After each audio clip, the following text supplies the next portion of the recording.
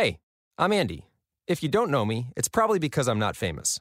But I did start a men's grooming company called Harry's. The idea for Harry's came out of a frustrating experience I had buying razor blades.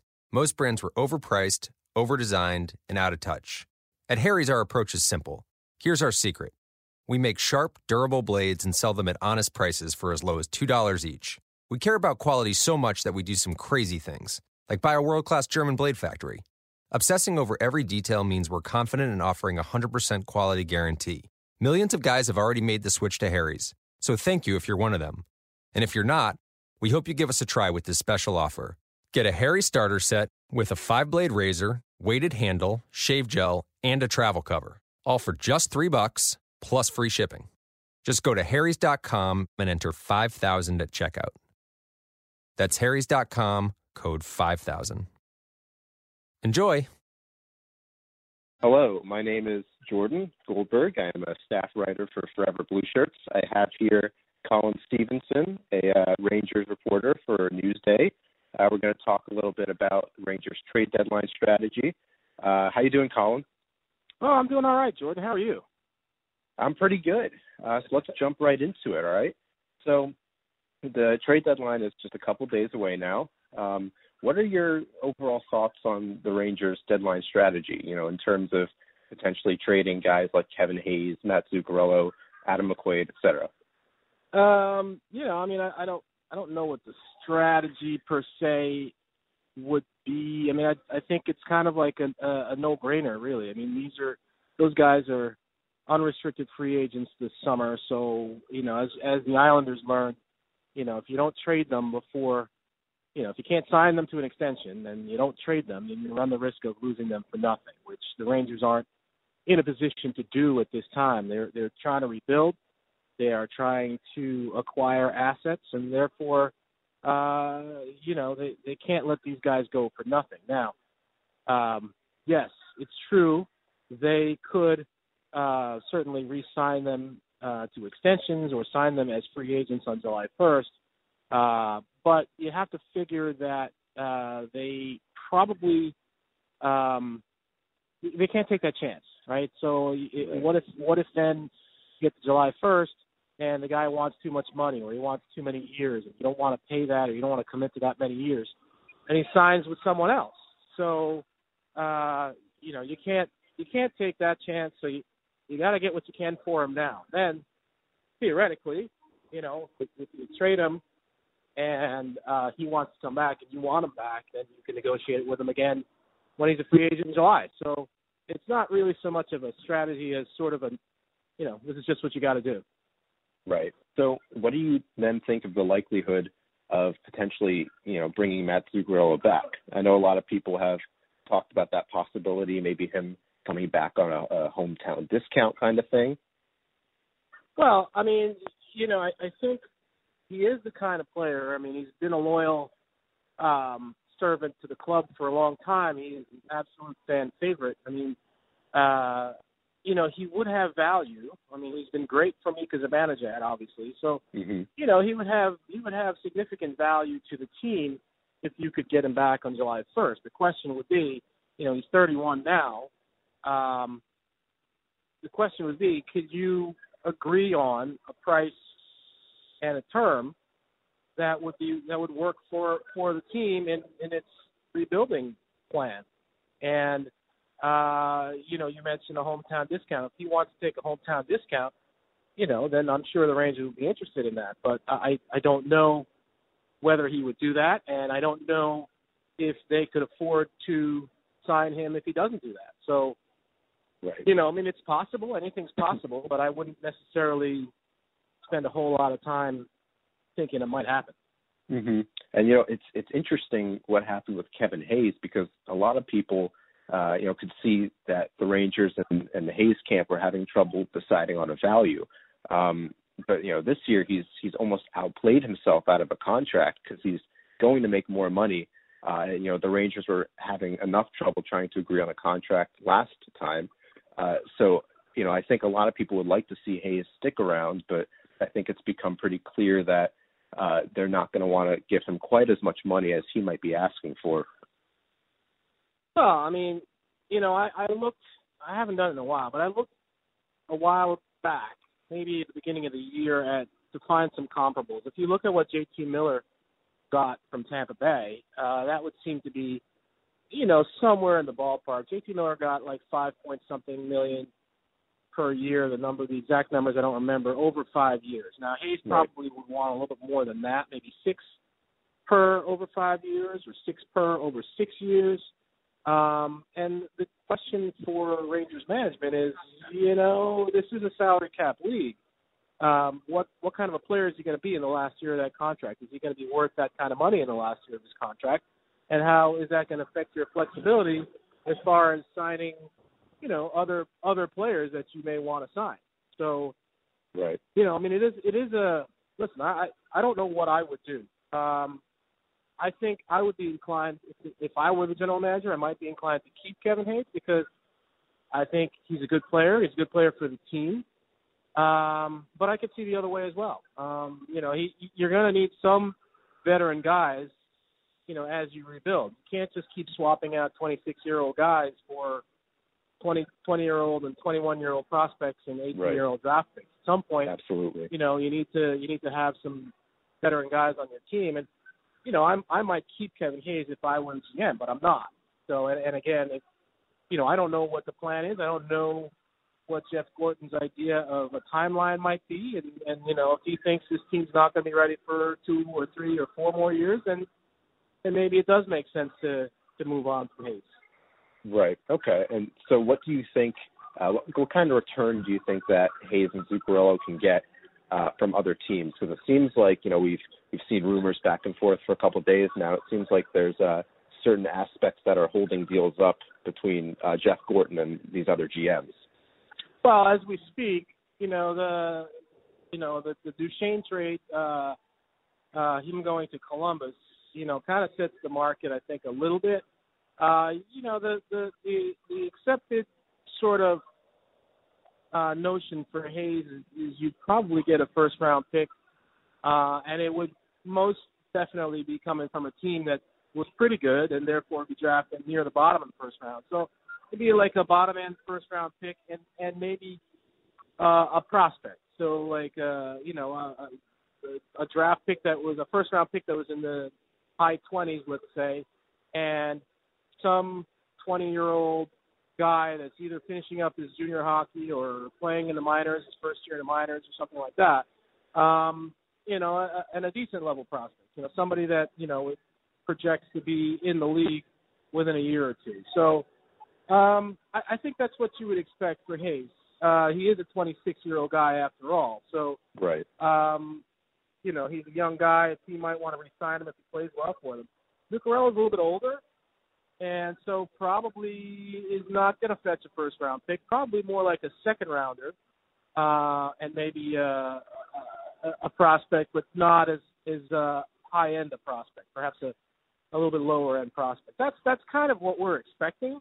There's lots of prospects out there, and, we'll have to see who can afford these guys. The Rangers were just in Carolina. I know talking to people there, the Hurricanes, who are desperately trying to get into the playoffs, would dearly love to have someone like Kevin Hayes. They'd love to have him. But, they can't take the chance of giving up their first-round pick if they don't make the playoffs. You know what I mean? Right. So, right. So it depends on who can afford these guys.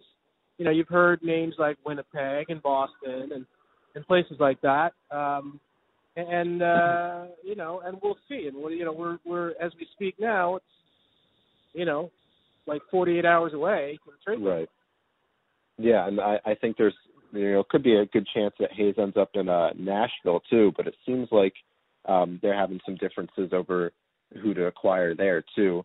I know Nashville's seemingly kind of unwilling to part with a couple of their top prospects. So I think it'll be interesting how Jeff Gorton handles dealing with teams like Winnipeg and Nashville out west.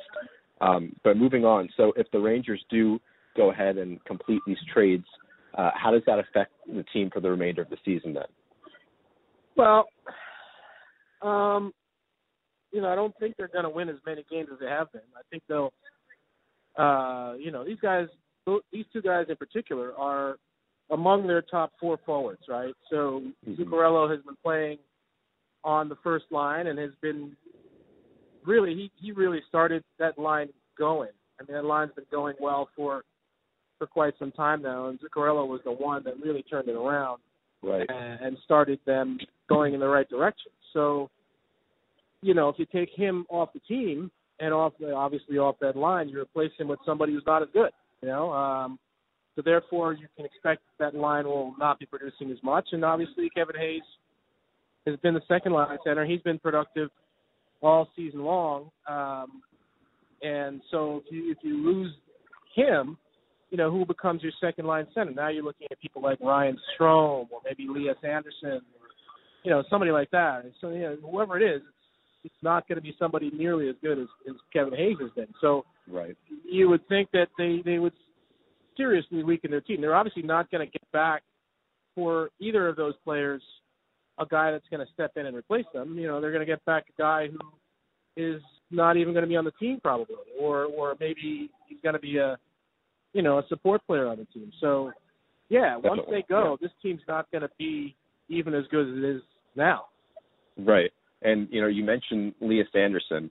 I've seen some people suggesting that maybe the Rangers should package him in a trade, citing, his recent struggles down in Hartford.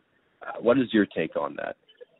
I think if they could package him in a trade, I think they would. It depends on the return, obviously. Mm-hmm. My take on it is Elias is going to be a nice player in the NHL. I don't know.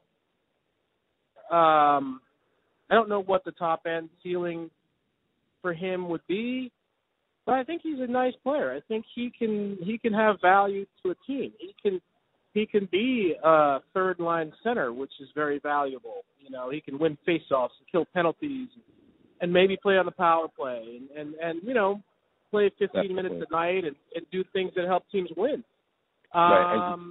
Now people think that maybe as a 7th pick overall, he should do better than that. But as I like to tell people, he didn't draft himself. The Rangers drafted him, so he's going to be a good player. And but that said, if putting him into a deal can get them back a better return, then I'm sure they would do it. Right. And I like to say to all the people who make the point that he's a bust already, that he's 20 years old, he hasn't played a full season in the NHL.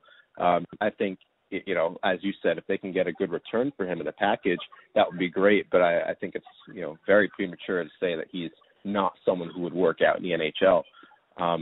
So with all of these rumors and the trade talk going rampant, especially 48 hours till the deadline, how would you describe the mood in the locker room lately? The mood was fine up until they got back from this road trip. I think they went on the road trip, and I don't know if guys were thinking that this was a last hurrah or whatever. Obviously, people were thinking about it, but the guys themselves weren't really talking about it. You could approach, I could approach Kevin Hayes and McQuaid and talk to them about their situations. They were cool with it. I mean, they would say standard stuff like, "Hey, listen, I don't control it. I want to stay, but it's not my decision," that kind of thing. But then they came back on Thursday night, back from the road trip, and it just went south. There was discussion before the game. Why are these guys playing? What if they get hurt? Maybe you want to sit them out. Right. And I think that really kind of changed the mood. It made it real for these guys. So whereas 2 weeks ago it was like, hey, it's 2 weeks to the deadline, and a week ago it was like, hey, it was a week to the deadline. And, I think they were able to say, hey, listen, I'm not thinking about it. But the closer and closer you get, obviously they start thinking about it. And listen, the game Thursday night, the team did not play well, and that's probably a reflection of the fact that there's a lot of tension in that locker room, and there has to be. I mean, there can't not be. So it is what it is. I'm told that they're not going to be playing today against the Devils. So we'll see if that makes a difference, with the guys that are actually on the ice. We'll see how they can do it. I mean, Devils are not, the Devils are a team that are below them in the standings. So they're not having a great year either. So we'll see if the Rangers can, kind of lift their game a little bit and play a little bit better than they did Thursday. But yeah, the room's not good right now, and we'll see who gets dealt and when they get dealt, and what happens after that. And so how has David Quinn been handling the locker room with it in this tense kind of mood? Yeah, again, same thing. He's been, up until this last couple days, he was really treating it as though, I'm not worrying about it. It's, on Thursday when he was asked about whether, why are you not, why are these guys in the lineup? He was saying, listen, until I'm told otherwise, they're playing, we're trying to be the best team out there. And I think he was trying to sort of, they talked about it, certainly. It's not like they avoided the subject, but, trying to keep it professional and, hey, let's focus on what we have to do today, that kind of thing. And again, I think things took a turn for the worse on Thursday night. He's feeling it too. I mean, he at the morning skate yesterday, you could see him talking to Kevin Hayes, but they're talking about the game. Like, we want you to do this if you're in this particular situation, that, the other thing. But now, now everybody kind of, the reality is staring them in the face, and I think it's getting to him as well. I mean, this is not something you have to deal with in college, No, absolutely not. And I feel like for guys like Matt Zuccarello and Kevin Hayes, who have been here for a while, recognizing that Thursday night was probably the last time they'd play, at least for now, on MSG ice. You have to think that it didn't help their moods how poorly they played the other night, and the fact that the last time they play at the Garden is going to be a loss. So it makes sense how tense the room is. It should be interesting to see how they come out against the Devils right now. I expect the team to play with their usual, I guess, resilience or relentlessness. But no doubt that the hole on the ice is going to be visible with those guys sitting, on the bench and not playing. So in terms of this rebuild, now we're in close to the deadline. We're almost a year into this entire process here. What is the next step for the Rangers after the deadline, assuming that they probably package these guys away to other teams? Well, I mean, I think you bring up some young guys. I think you start getting some of your prospects into the lineup. You saw they brought up Elias Anderson, so I would expect that he'll get to play and get some ice time at the top level, and then you see what other prospects they may have that are available to them that they could bring up, whether they could bring up Ryan Lindgren, who they've already brought up at some point this season to play 3 games, get another look at him, get him some experience at the top level. I mean, whether they bring up Libor Hayek, whether there are other prospects, like legit prospects that they have at Hartford, and I'm not sure that beyond those 3 there are too many. I mean, a lot of their prospects are not available to them right now. So they've got a couple guys playing in Russia. They've got some guys playing in Sweden. They've got guys, they've got one, guys playing in college or in junior. So I would think, from what they tell me, I don't think Keandre Miller, who's playing a freshman at Wisconsin, I don't think the plan is to sign him after this season. I think the plan is for him to go back to Wisconsin for another year. Okay. So you wouldn't expect to see him unless they reverse course on that. Do you think that Vitaly Kravtsov maybe? Is that? But I think their season isn't going to end in time for him to come over here and play for the Rangers in the regular season. I think their season ends in April. So I don't. And they just made the playoffs too. So yeah. So and the Rangers aren't going to make the playoffs. So and neither is Hartford for that matter. So I don't know if any of their European prospects would get here, but just guys at Hartford that they may want to take a look at, and I think maybe you'll see as the season goes on, because there's no 23-man roster limit after the trade deadline. Once that's passed, you can have as many people as you want. You have four moves, I guess. So you can bring up kids. And we talk about these guys like Ryan Lindgren and Libor Hayek, who are grade A prospects for the organization. But then it brings about the conversation, would you call up John Gilmore, who, while he might not be as highly coveted of a prospect, he is having a great year in the AHL. If I were management, I would probably take a look at him too. What do you think? Well, I mean, it depends on who you're able to move, right? Let's say we assume those three guys that we talked about are going, but what if they trade other people? What if they trade, say, Kevin Shattenkirk? And I'm just throwing that out there. I'm not saying that I've heard anything there, but you know what I mean? Like, then yeah, maybe. Why not? Right. But clearly they have their eyes on the prospects that they've identified. But yeah, I mean, Gilmore was an all-star in the AHL, and but he was here at the end of last year, and I guess he didn't really stand out. Right. He didn't stand out in training camp. He was one of the early cuts. So they, I don't know if they've made their minds up on him. I mean, I listen, I would bring him up and give him a shot, but again, I don't know what Jeff Gorton's thinking. Right. Okay, so last question I have for you here. Give me your thoughts on David Quinn. Obviously it's been a bit of a roller coaster year. He's had a lot thrown at him. He's a first-time head coach. What is your assessment of how he's done? I think he's been wonderful. I think he's been a breath of fresh air for the organization. I love it. I love what he's done. I love the fact that he holds players accountable for their play and for their actions. Because I think that's the way you teach people. I think that's you want to develop young players, and some people have this mistaken thought that you just develop players by just playing them. Well, no, that's not necessarily the way to develop players. You want to develop players to play the right way. You want to develop players to be able to do things that will help you win. You don't just throw guys out there and say, well, just go play because you're young.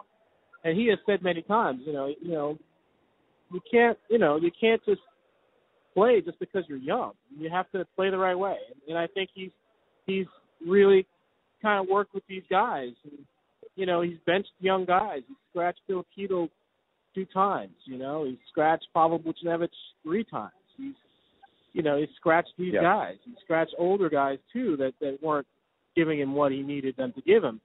And I think he's gotten the message across, and I think he's bringing the guys along the right way. I mean, the thing is, you don't just want to have guys play. I mean, as a famous old football coach once said, you play to win the game. So you have to teach players how to play to win the game. You can't just throw them out there and say, go figure it out yourself. You kind of got to help them, and I think he's done a great job with that. And I'm quite impressed with what he's done this year, and I look forward to seeing how he continues to develop these guys in the next coming years.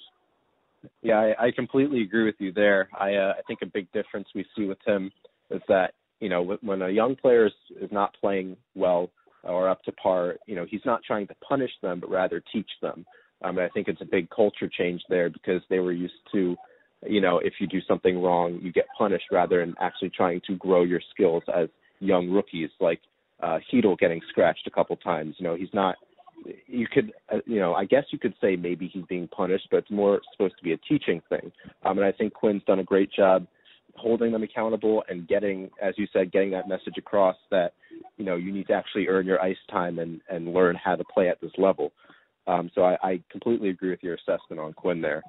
Well, Colin, this has been a great conversation. I really appreciate you talking to me. Hey, anytime. It's the pleasure's all mine. Now we sit and wait and see what happens, right? Yeah, let's hope we don't have to sit here, holding our breath for too much longer. All right. Well, Jordan, thanks for having me on. It's been a lot of fun, and of course, we'll do it again sometime. Sure. All right, that was Colin Stevenson. I'm Jordan Goldberg of Forever Blue Shirts, and the Rangers are about to play the Devils, and let's see what they can do. All right, bye-bye. Run into Old Navy Saturday and Sunday for 50% off all Old Navy active styles for adults and kids. They're all 50% off. But hurry, it's Saturday and Sunday only at Old Navy and OldNavy.com. Valid 2/15 to 2/16, excludes in-store clearance and baby. Get to Old Navy now for February's biggest style steal. 40% off all jeans and tees. Jeans start at just $18 for adults, $12 for kids. With tees from just $7 for adults, $6 for kids. All jeans and tees are on sale, even your favorite Rockstar jeans. All jeans and all tees are 40% off right now. Don't miss out. Run into Old Navy and OldNavy.com today. Valid 2/11 to 2/21. Excludes in-store clearance jeans and tees. Active, licensed, and men's package tees. And let's go, Raider Nation. It's me, Evan Grote, host of Just Pod Baby. Join me as I bring you the latest news on your Las Vegas Raiders. On Just Pod Baby, I will give you my thoughts on all things silver and black. And of course, you can expect to receive the best information from top-notch guests. Be sure to listen to Just Pod Baby, a Las Vegas Raiders podcast, part of the Silver and Black Today media group. Business with personality. That's the idea that launched London's business newspaper, City AM, 15 years ago. And it's the same idea that inspired our new daily podcast, The City View, where you'll find me, City AM editor Christian May, interviewing the most well-known, influential and colourful figures from business, politics and finance. The City View from City AM, with a new episode every morning. It's the perfect start to your working day. The Raiders have moved to Las Vegas, but Raider Nation is worldwide.